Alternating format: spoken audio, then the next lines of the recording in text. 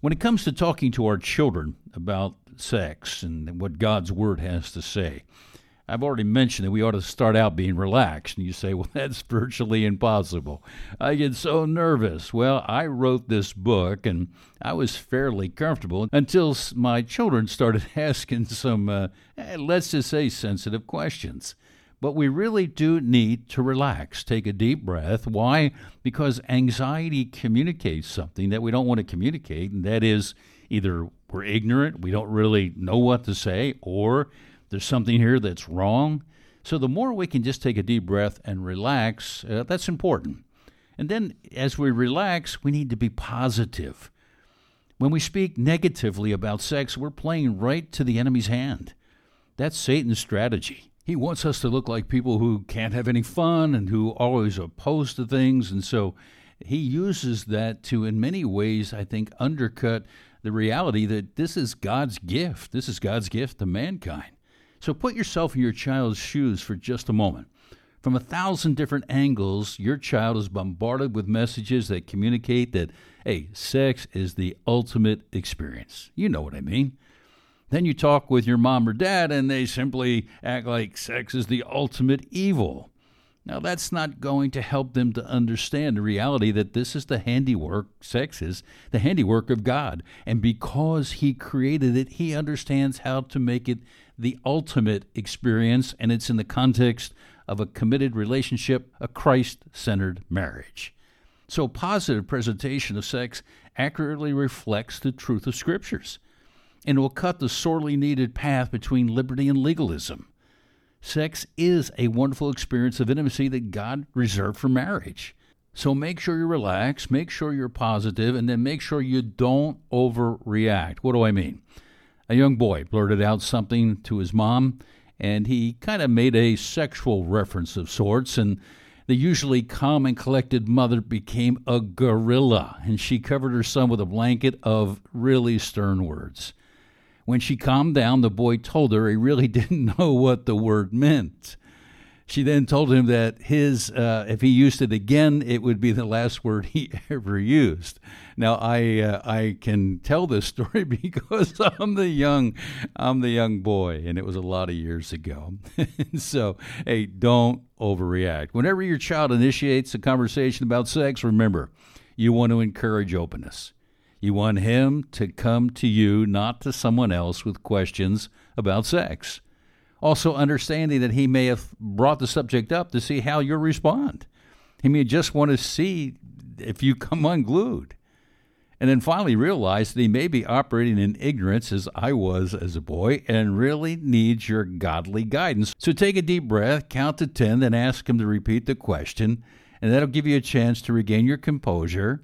And then you might even be able to regain your sanity. So don't overreact, no matter what your child says. And then the other thing is you need to be willing to accept the fact that as children grow up, they have sexual desires and their interest. Our children grow up faster than we could ever imagine. And in this culture today, unfortunately, we've got to begin these conversations at a very early age. Throughout their years of sexual development, we as parents, we need to be a rudder of acceptance. They need to be able to say anything to us and feel comfortable. Don't ignore the obvious. If you inadvertently find your child doing something that is of a sexual nature, then don't condemn, discuss, explain, evaluate, but be loving and be kind. Whatever you do, don't joke about your child's sexuality. Sometimes that's what happens when someone's uncomfortable. They make a joke about something.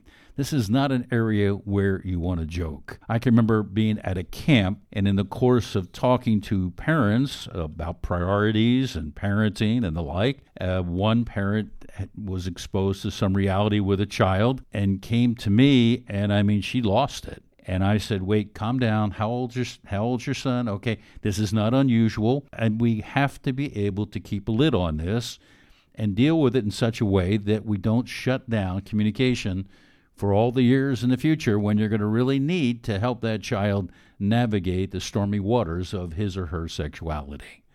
So don't overreact, accept their sexuality, identify with their struggles. A number of parents have asked, should I share my past indiscretions with my children? Identifying with a child's sexual battles does not mean we have to tell them the details of our own past failures, our past sins. Yes, they need to know that we too have dealt with the issues that they are dealing with. That is important. We need to let them know that what they're experiencing is normal.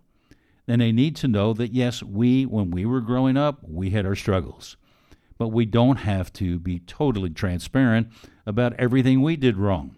We don't need to tell all, but we do need to build mutual understanding, and to do that, we have to, at some level, identify with what they're dealing with. A boy who gets embarrassed as his body reacts a certain way welcomes reassurance from a dad who's been there and can explain things.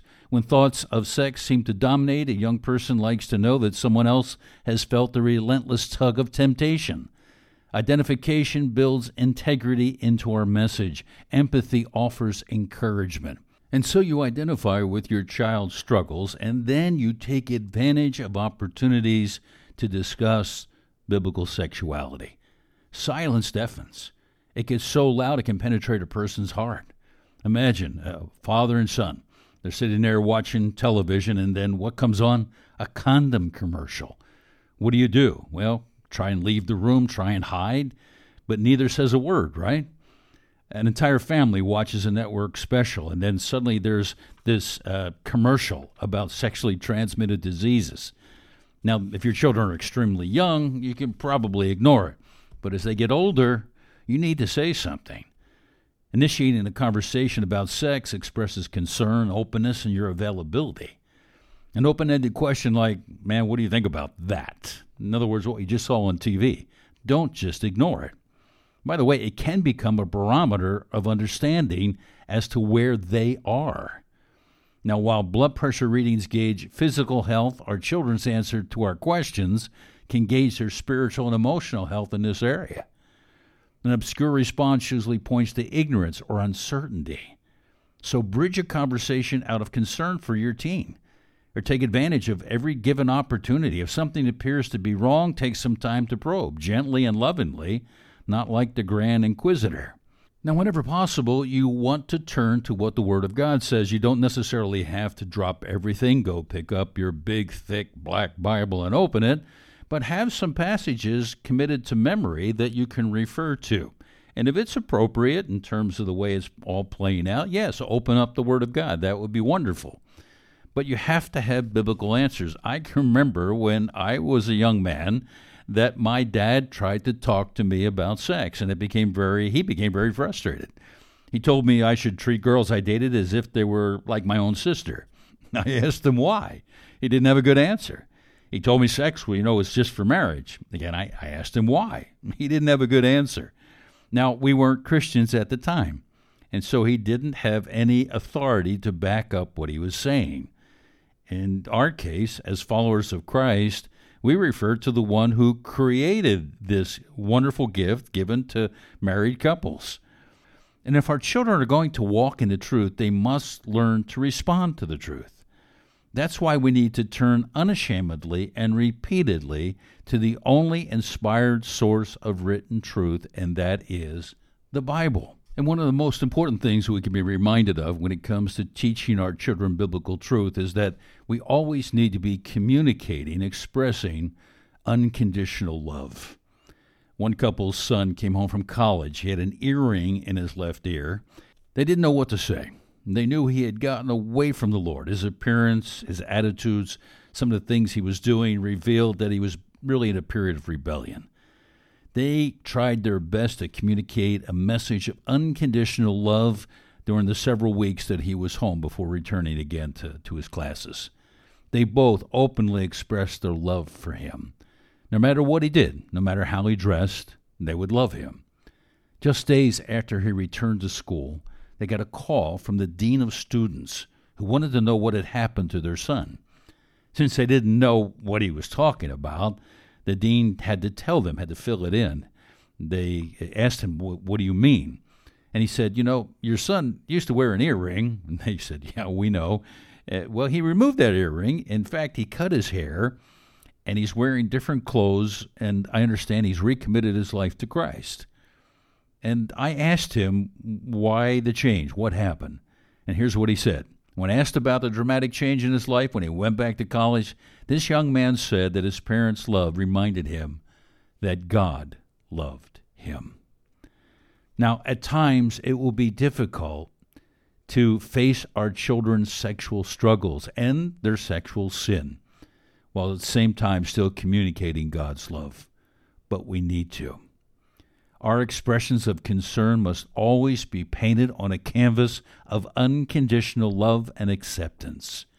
We must offer words such as this. Imagine a father with his son. Son, I just want what's best for you, and I sincerely believe God's way is best. If you don't follow God's plan, you can get hurt, and I would hate to see you pay a terrible price for a bad decision. But no matter what you do, I will always love you. Have you communicated that kind of love to your children? This is a tough world that they're growing up in.